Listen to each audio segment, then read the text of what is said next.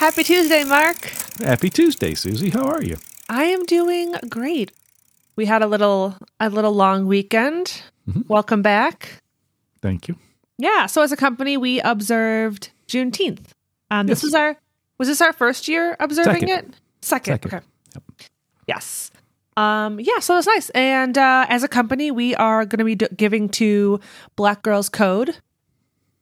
So that's very nice. If anyone listening has never heard of the organization, they are dedicated to providing Black girls with computer programming. And easy for you to say. I know. I'm not a programmer. We can't even say programming.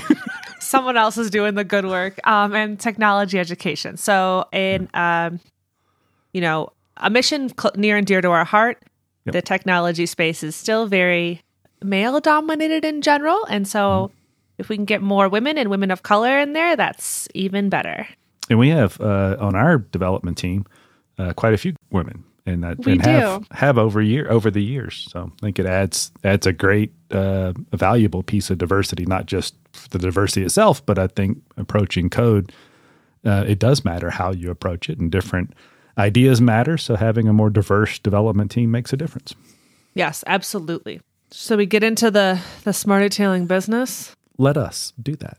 Let us do that. Let's start with, it's not our business. It's Google's business, but GA4 approacheth.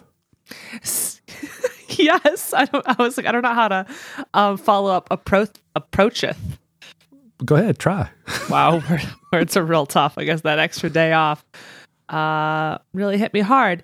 So if you have a SmartEtailing website, and you already are using Google Analytics, traditionally it's been the Universal Analytics. UA, as it's affectionately known. Thank you. Yes, affectionately. UA. Well, UA is going away. So retailers have been using that to track site traffic and performance. But that is going to be, we need to upgrade that to Google Analytics 4. Affectionately known as GA4. Yes, near and dear to our hearts. Yeah. But yeah, if you are one of these retailers, you have probably been already getting notices from Google. And so those are legit. We do need you to update that code just to make sure there's no gaps in your data. Yeah, and to be super, super clear, we don't really need you to do that. No, right. You need to do that if you wish to track the things that happen on your website. So it's not terribly difficult. I will put in the link. I found Google has a great support doc with some videos in it called Migrating the GA4 for Beginners. I could even follow it. So I think it's pretty good. So use those resources and make sure you get that updated. I think July 1st is the big date. Up until now, you could use both. Either or both in tandem, so that you started collecting data via the GA4 before. But after July 1st, you need to be on GA4.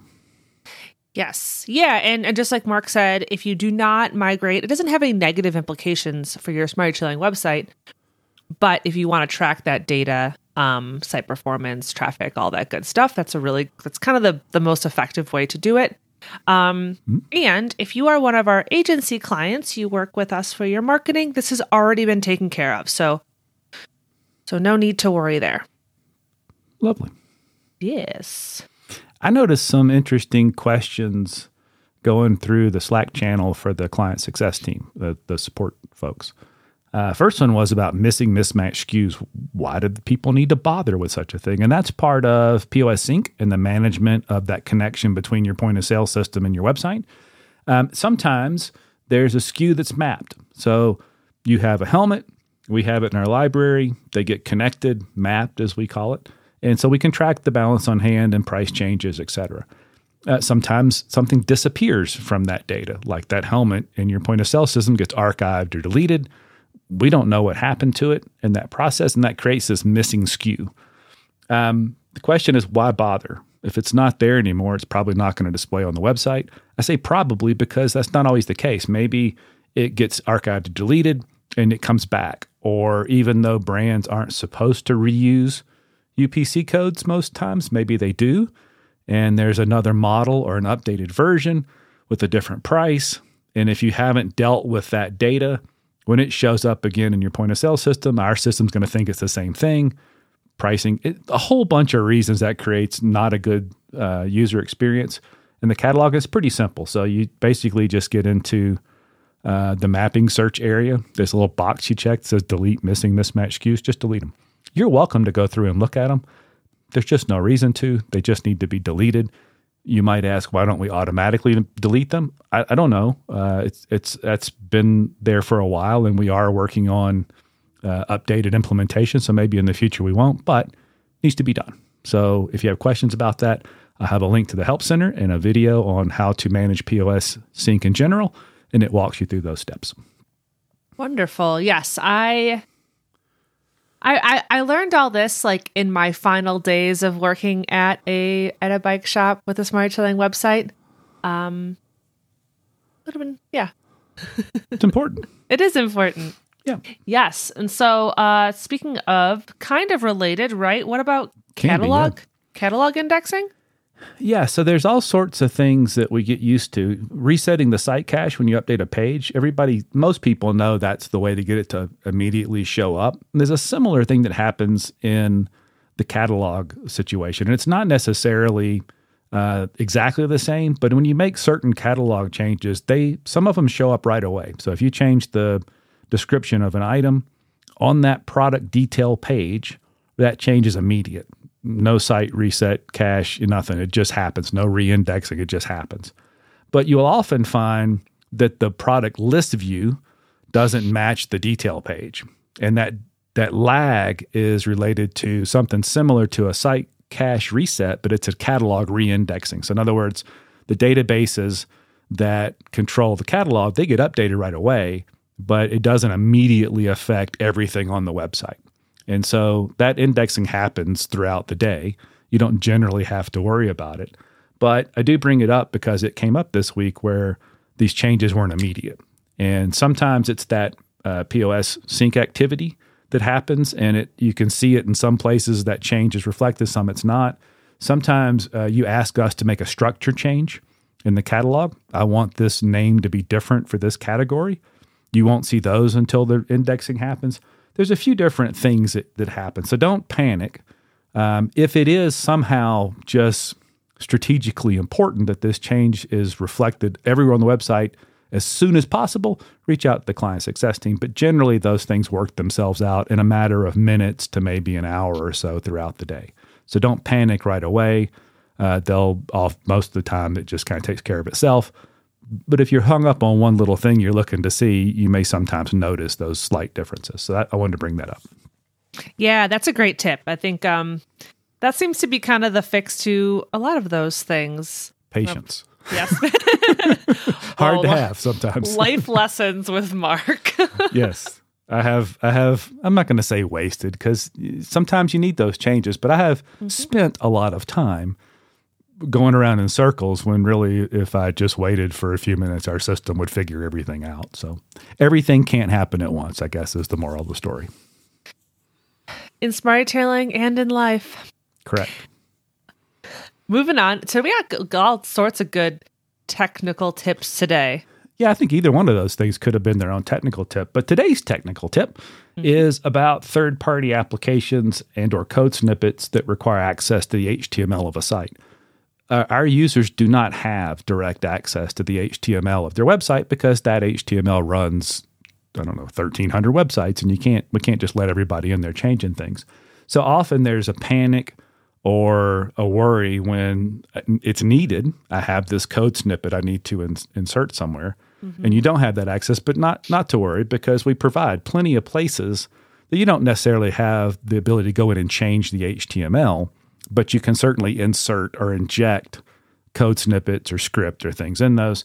So the main places, and there's really a lot, in the settings and marketing and custom tags, if you need to insert something in the header tag, or at the beginning of the body code, or before the ending tag inside the body code, we've got 3 different places you can paste that code in there. So maybe you're writing a little snippet of code.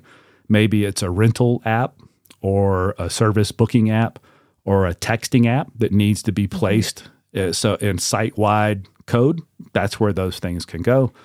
Sometimes you have to play with them to make sure you get them in the right place. Some of those snippets want to be in a certain spot, and they'll usually tell you that, and it's pretty easy to align those. But you drop those in there, you save those changes, reset the site cache. Those generally work. You can do the similar things at page level.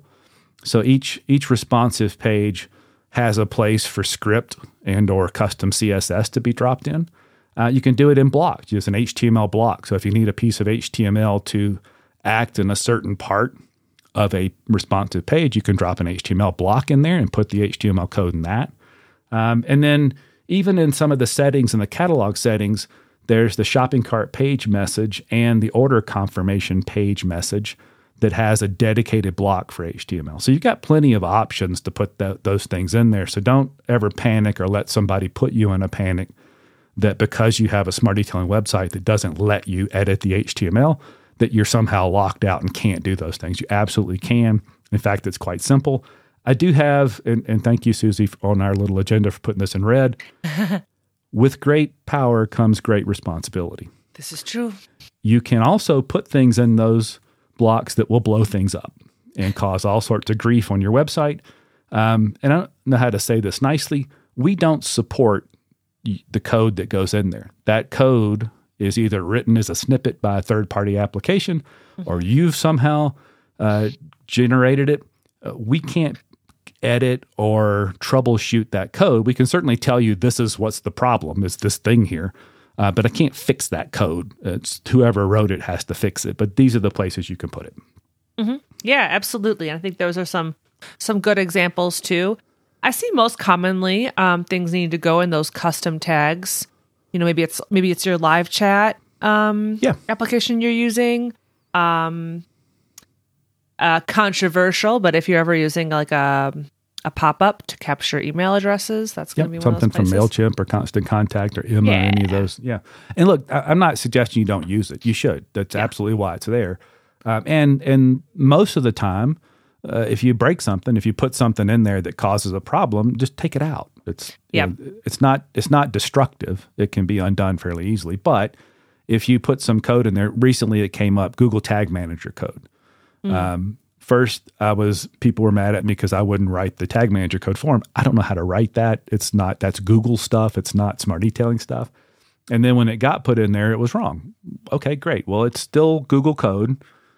Google can fix it, or you can help.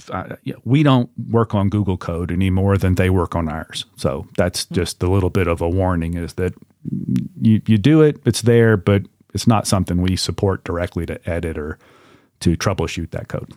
More often than not, it all works pretty well. Yes. Yeah. Yes. Yeah. And that brings us to snacks. The most important segment, why everyone listens. I think we ought to just have a snack podcast. Oh, okay. Fine. Can you think of the sponsors that we could get for that? I don't know about sponsors. I know who would run that podcast. Her name's Susie. Yes. I have so many things to say. So, it's been really wet here. I think this is the rainiest Colorado spring, summer I've ever experienced. I am a mountain biker, and so sometimes I get a little sad when I can't ride my mountain bike, and I also really care about the integrity of our trails, so I do not ride wet trails. We also do a great job of closing our trails, but I've been out on the road a lot, and I really discovered, I think, the true road riding perk. It's gas station snacks. Absolutely. Yes.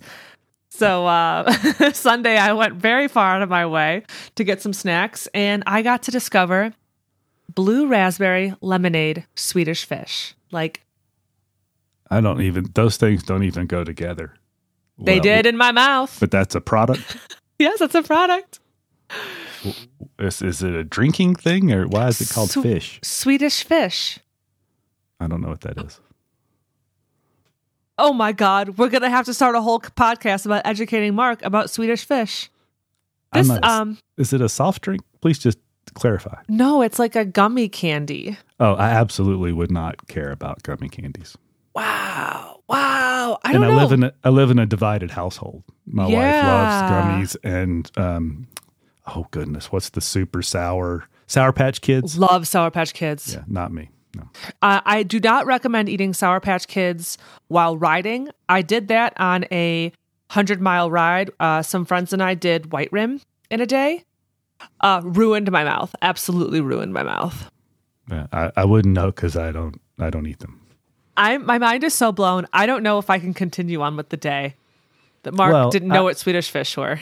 I too love the gas station stop, particularly when it's hot. Yes. And I can get Coke. I don't drink soft drinks in general, not for any reason other than I just don't care to drink soft drinks. But when it's hot, a big cold Mexicoke. Oh, yeah. You know, the ones with the real sugar, not the high fructose corn syrup, they just taste so much better. And the little fried apple pies. Those, that's heaven right there. I support that choice. I did fill up my bottle with a mix of Coke and Minute Maid lemonade. Oh, that'd be very good. It was excellent. I was like, it really got me home. Yeah. Well, I agree. And that's just not something you get on mountain bikes. There aren't generally a lot of stores out in the woods. And you don't want to stop at those. Probably not. I think today, Susie, we had a lot to get through. We did. And I think we were close to 10 minutes for the actual content. We went over again. We did. You know, I was watching the clock when you were talking through some tech tips, and I was like, hurry up so we have time for snacks. I was trying to give you the eyes. I even told you I could do that, and I didn't. It was important information. It's very important such information. So we'll see. Maybe we'll edit out some of my snacks. We all have different values. Well, I think we just give everybody a little grace and latitude to turn us off when we start talking about snacks if it's not important to them. I don't know if I can accept that. I can. I like talking about snacks, but not everybody likes listening about snacks. This is fair. I think on that note, I guess I'll see you next Tuesday. All right. See you next Tuesday.